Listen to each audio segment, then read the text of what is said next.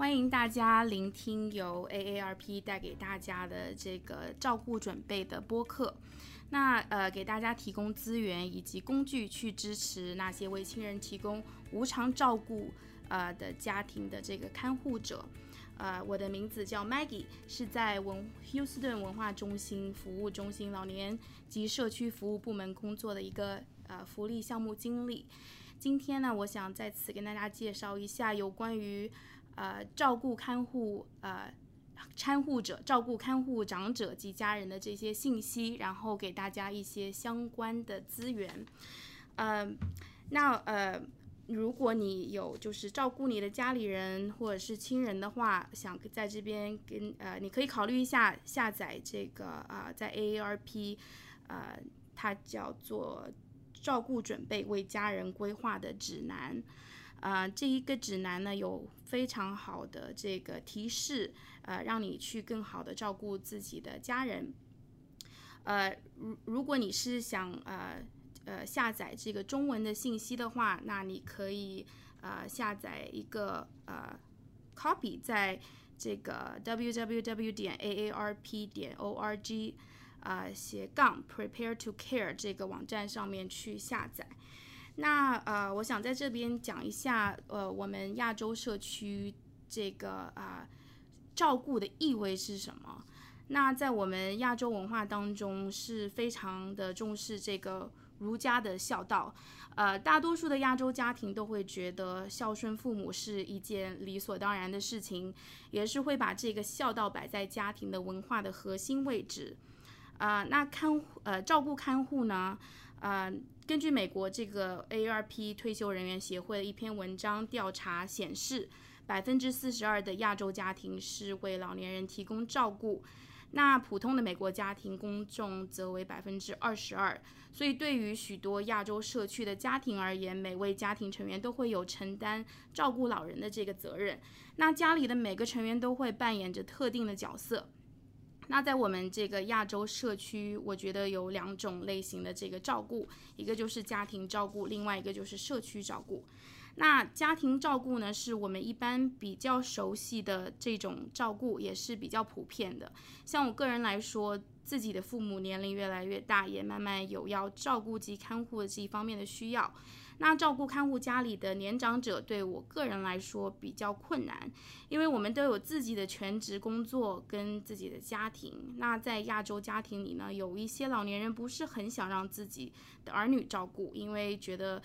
这个是对他们的一种负担。那儿女呢也会觉得，如果自己父母需要照顾，那一定要尽力而为，不然会觉得非常的过意不去。那还有另外的一种照顾呢，就是社区照顾。我们有很多来文化中心参加活动的这个年长者都住在我们这个附近的老人公寓。他们有很多是移民，有些在休斯顿没有家人、亲戚或朋友，只能一个人或者是2夫妻。这种情况只能靠住在老人公寓，大家互相的照顾。那我们中华文化中心呢，有提供很多中英文看护的这些资源信息及服务。首先我们有这个护理信息服务，包括就是看护者教育讲习班，然后护理人员培训跟这个护理人员关怀网，这些课程呢都是中英文授课。看护者教育讲习班通常是针对老年人的兴趣量身制定的。我们所讲的话题包括一些个人安全、心脏疾病、这园艺活动、大笑瑜伽这些运动，等很有趣不同的主题。那看护者培训呢，是这个课程是关于与护理人员相关的这个主题的技术培训。我们很幸运的在社区中请到了很多不同的这个机构的专业人士来给护理人员提供相关的知识及技术培训，包括怎样适当的帮助卧床的病人从床上转移到其他的地方，营养方面的知识、人工呼吸等这些主题。所以我们参加了最近我们有参加了这个德克萨斯州这个有一个叫 Oasis 的培训。该培训让我们学习到，就是如果如何正确的照顾有老年痴呆患者的这个病人。